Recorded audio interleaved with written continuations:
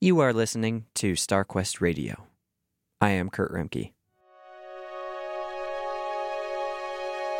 So in our first episode of StarQuest Radio, we talked with Mark Anderson, the director of StarQuest Observatory, who went over many things that we can look forward to see in our night sky this month. After reviewing the episode, I noticed that he threw around a few terms that are common knowledge for most night sky observers and space enthusiasts, but might not be as recognizable to the rest of us. So I'd like to go over a few of these terms and break down their history and meaning for you in a new aural trek for this minisode of sorts.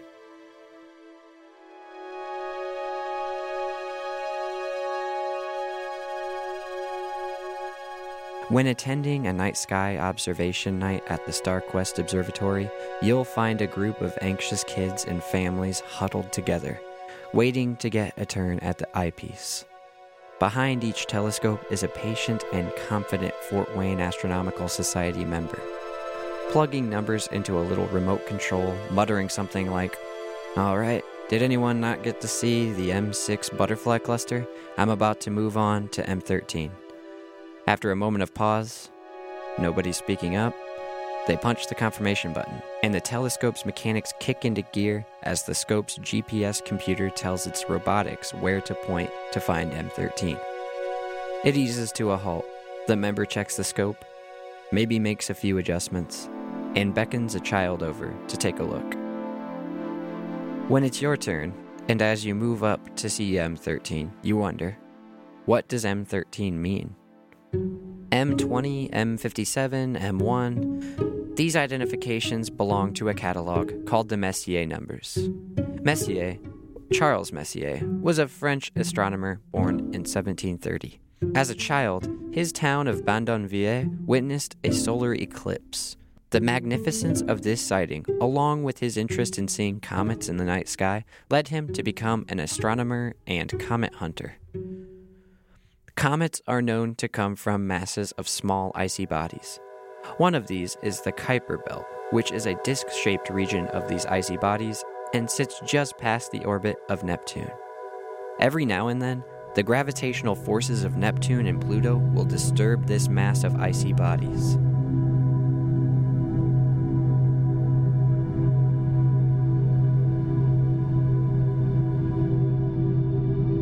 Sending some of them out to orbit towards the inner solar system to then be observed on Earth. When they get closer to the sun, the solar radiation will often break down the comet's nucleus, creating a streaking tail of ice, dust, and rocky particles.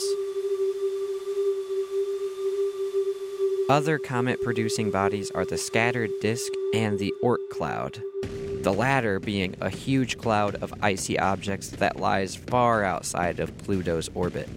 This giant spherical cloud only exists in theory, as we see signs of its existence when comets are produced from that region.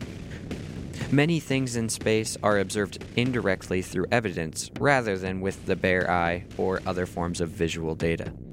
While some will claim that this is unreliable guesswork and attack the scientific method, it is worth pointing out that the Kuiper Belt that I mentioned earlier, that was once only a theory just like the Oort cloud. We now have absolute evidence of the Kuiper Belt's existence.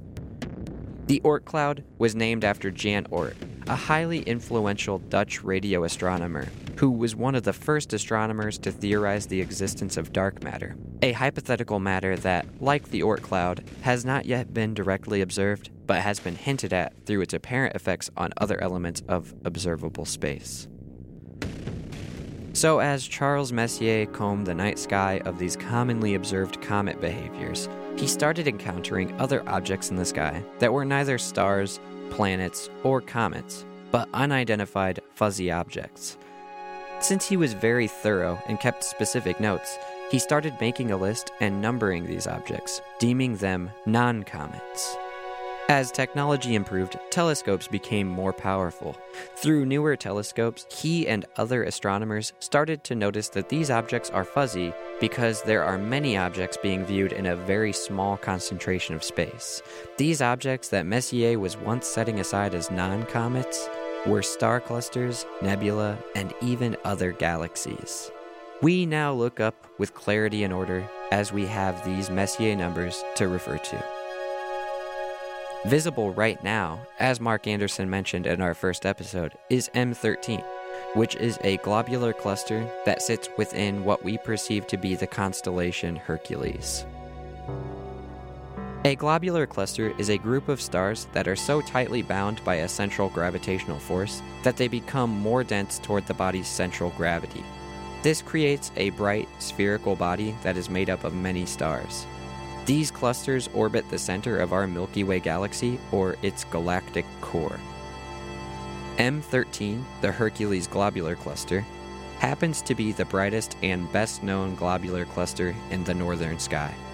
This cluster was actually first discovered by Edmund Halley in 1714, in which he noted, "It is nearly in a right line with Zeta and Eta of Bayer, somewhat nearer to Zeta than to Eta, and by comparing its situation among the stars, its place is sufficiently near in Scorpio, 26 degrees and a half with 57 degrees north latitude. This is but a little patch, but it shows itself to the naked eye when the sky is serene and the moon absent." M13 was later catalogued by Messier, as he noted, "In the night of June 1st to 2nd, 1764, I have discovered a nebula in the girdle of Hercules, of which I am sure it doesn't contain any star, having examined it with a Newtonian telescope of 4 feet and a half, which magnified 60 times it is round, beautiful, and brilliant, the center brighter than the borders. When one perceives it with an ordinary refractor of 1 foot, it may have a diameter of 3 minutes of arc. It is accompanied by 2 stars, the one and the other of the 9th magnitude. They are situated, the one above and the other below the nebula, and a little distant. I have determined its position as its passage of the meridian, and compared with the star Epsilon Hercules, its right ascension has been concluded to be 248 degrees, 18 minutes, 48 seconds, and its declination 36 degrees, 54 minutes, 44 seconds north.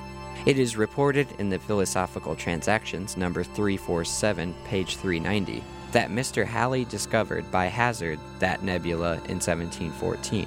It is, he says, almost on a straight line with Zeta and Eta, according to Bayer, a bit closer to the star Zeta than to Eta. When comparing its situations between the stars, its place is rather close to Scorpius, 26 degrees and a half, with 57 degrees northern latitude. It is nothing but a small patch, but one sees it well without a telescope when the weather is fine, and if there is no light of the moon." While the M13 is beautiful to look at, its less observable history packs just as much intrigue. In 1974, the observatory in Arecibo, Puerto Rico, was finishing up a remodeling of its radio telescope, which was the largest of its kind up until the year of 2016. To celebrate the occasion, they decided to send out a radio message, and because M13 was the largest and closest collection of stars in that current time and place, they chose it as the message's target.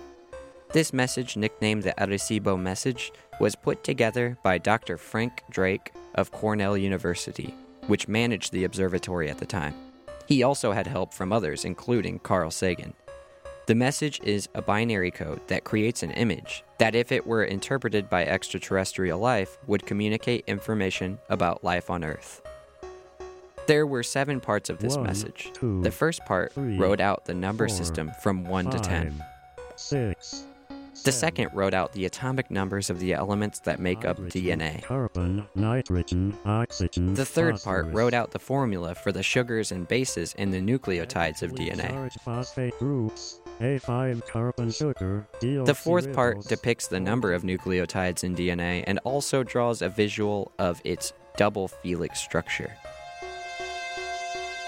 The fifth part creates a simple graphic of the human figure and describes the average physical height of humanity, along with the current population size of humanity on Earth.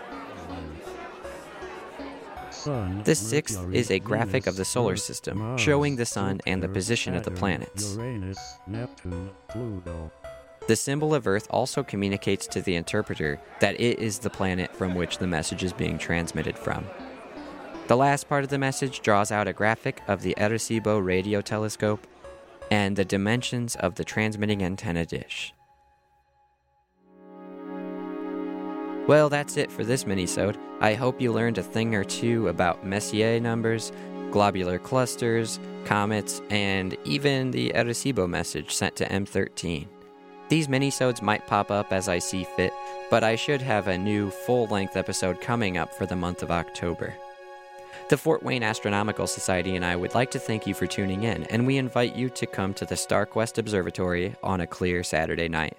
The observatory is in the Jefferson Township Park at 1720 Webster Road, New Haven, Indiana, 46774. Like the Fort Wayne Astronomical Society on Facebook to receive updates on whether or not the observatory will be open on any given Saturday. Also, if you like this show, please subscribe on your favorite podcast service. We're now on iTunes, Stitcher, and TuneIn. Also, please rate and review it on any of these services. This will help with circulation, which will in turn help spread local space knowledge.